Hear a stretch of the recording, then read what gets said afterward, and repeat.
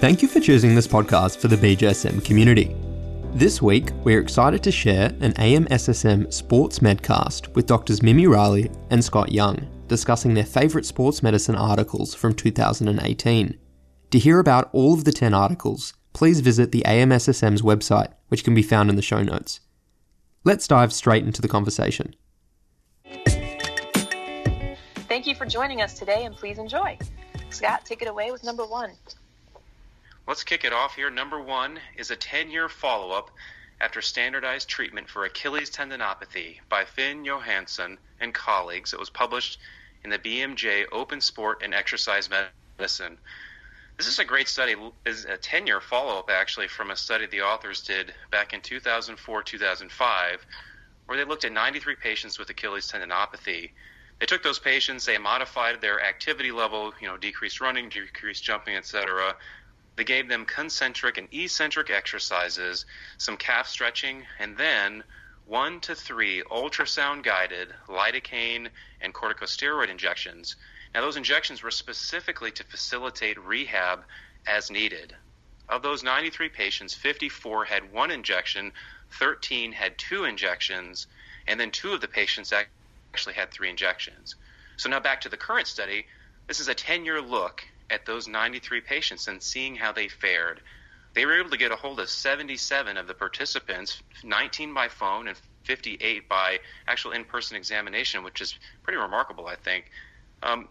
76% of those folks that they were able to get in touch with had returned to almost normal pre-injury levels, anywhere between 75 and 100% pre-injury level of activity, which is great. 16% had surgery, and is not surprising, more of those people that had surgery had insertional tendinopathy rather than mid-substance.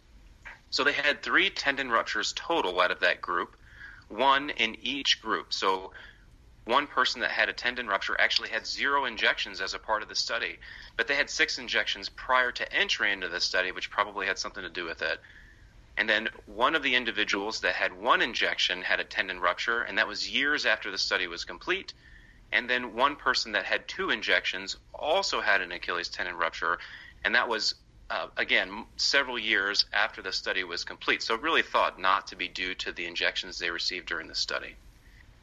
And a couple of interesting points about this, the result, this 10-year look at these folks. One of them is they did ultrasound measurements of the tendon thickness, and they found that even in the folks that had improved significantly or even resolved, at 10 years had essentially unchanged tendon thickness. And the authors also make a good point when it comes to the injection process, is that corticosteroids might reduce the warning signals associated with worsening tendon issues and could cause too rapid progression in some of those exercises, which could increase the risk of rupture. So you got to be careful if you're thinking about using these corticosteroid injections in Achilles tendinopathy. You got to be careful about the exercise progression. So in summary, looking at this 10-year follow-up, Achilles tendinopathy treated with activity modification, exercises, and limited use of steroid injections to facilitate rehabilitation had a pretty good 10-year outcome, with about 76% of the participants getting pretty close to pre-injury levels without risk of or increased risk of tendon rupture. Thanks for a great summary, Scott.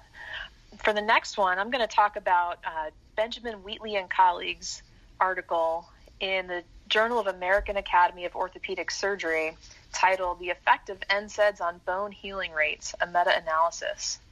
This was an interesting meta-analysis that included 16 studies of adults and children with fractures, and it looked at the duration and dose of their NSAID exposure, patient age, sex, bone involved, and the length of follow-up. They did a subgroup analysis of 4 of the studies that only had pediatric patients as well. The results of the meta-analysis showed that NSAID exposure increased delayed union or non-union. However, it appeared to be related to age, as no effect was noted in the pediatric population. They did an additional subgroup analysis, and that showed that low NSAID dose or short duration of NSAID exposure did not appear to affect union rates. There were no differential effects from NSAIDs noted based on the type of bone, such as long bone versus spine, as previous studies have suggested. One of the biggest limitations that was noted in this study is that there was a bimodal age distribution of the study participants, with a notable gap in the 18 to 35-year-old age group. So I thought that this made it a little bit less generalizable to our young adult patients. All that being said, my personal takeaway from this one is to avoid NSAIDs for adult patients with fractures at an increased risk of non-union or delayed union, or even altogether if possible. Glucocorticoid injections for greater trochanteric pain syndrome, a randomized, double-blind, placebo-controlled trial aptly termed the Gluteal Trial by Michael John Nissen and colleagues and published in Clinical Rheumatology. This study looked at lateral hip pain.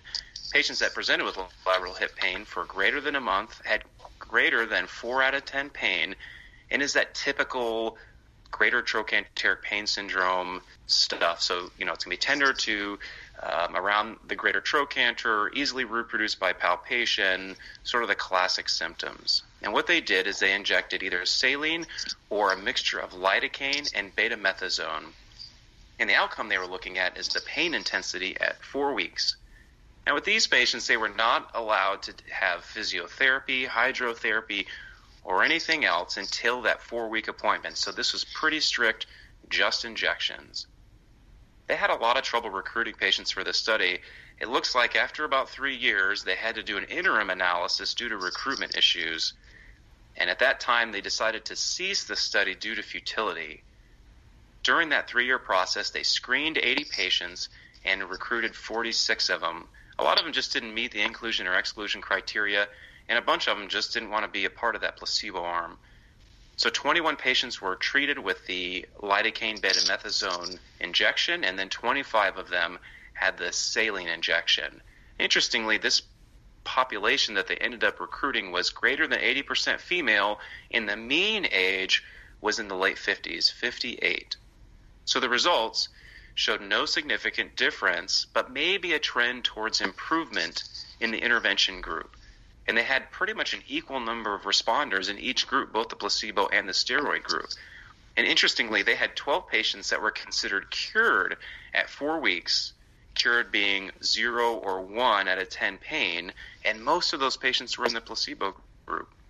So what I get out of this is, it's a fairly select population, mostly female, in the late 50s, but corticosteroid in isolation is really unlikely to help at 4 weeks.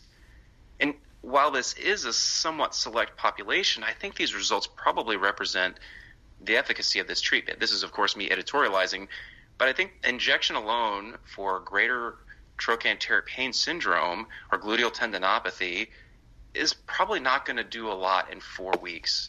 It's going to take a little bit more than that, maybe some rehab, etc., but just the injection is probably not the best answer. All right, thanks, Scott. So I have Dr. John J. Leddy and colleagues' article called Exercise is Medicine for Concussion that was published in Current Sports Medicine Reports. So I'm sure everyone listening is familiar with the paradigm of both physical and cognitive rest until an athlete has complete symptom resolution from sports-related concussion.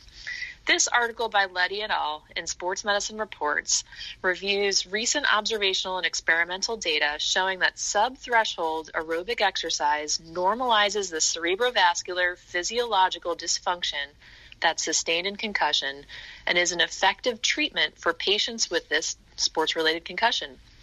Sub-threshold exercise may also restore function in patients with persistent post-concussive symptoms, which is often a challenge for us to treat. The authors recommend utilizing the Buffalo Concussion Treadmill Test, and if unable to walk or run, the Buffalo Concussion Bike Test, to not only evaluate exercise tolerance after concussion, but to actually write the prescription dosage for sub-threshold exercise to safely speed recovery. They explain these tests in detail in the article, and they present evidence that this sub-threshold exercise is an effective treatment even in the acute recovery phase, and it may help reduce the incidence of those persistent post-concussive symptoms. Importantly, the recommendations in this article are all non-pharmacologic ways to help safely speed recovery and prevent those persistent post-concussive symptoms. Not surprisingly, it also recommended other forms of exercise, such as cervical, vestibular, and vision therapies as appropriate, in the exercise prescription for those concussive symptoms. For me, this article added more evidence to exercise post-concussion and a useful how-to approach for treating a common diagnosis in the training room or sports med clinic. I highly suggest you check it out. All right, to close it out for number 10, I'll present Victor A. Vandergraaf and colleagues' article from JAMA titled The Effect of Early Surgery versus Physical Therapy on Knee Function Among Patients with Non-Obstructive Meniscal Tears, the ESCAPE Randomized Clinical Trial.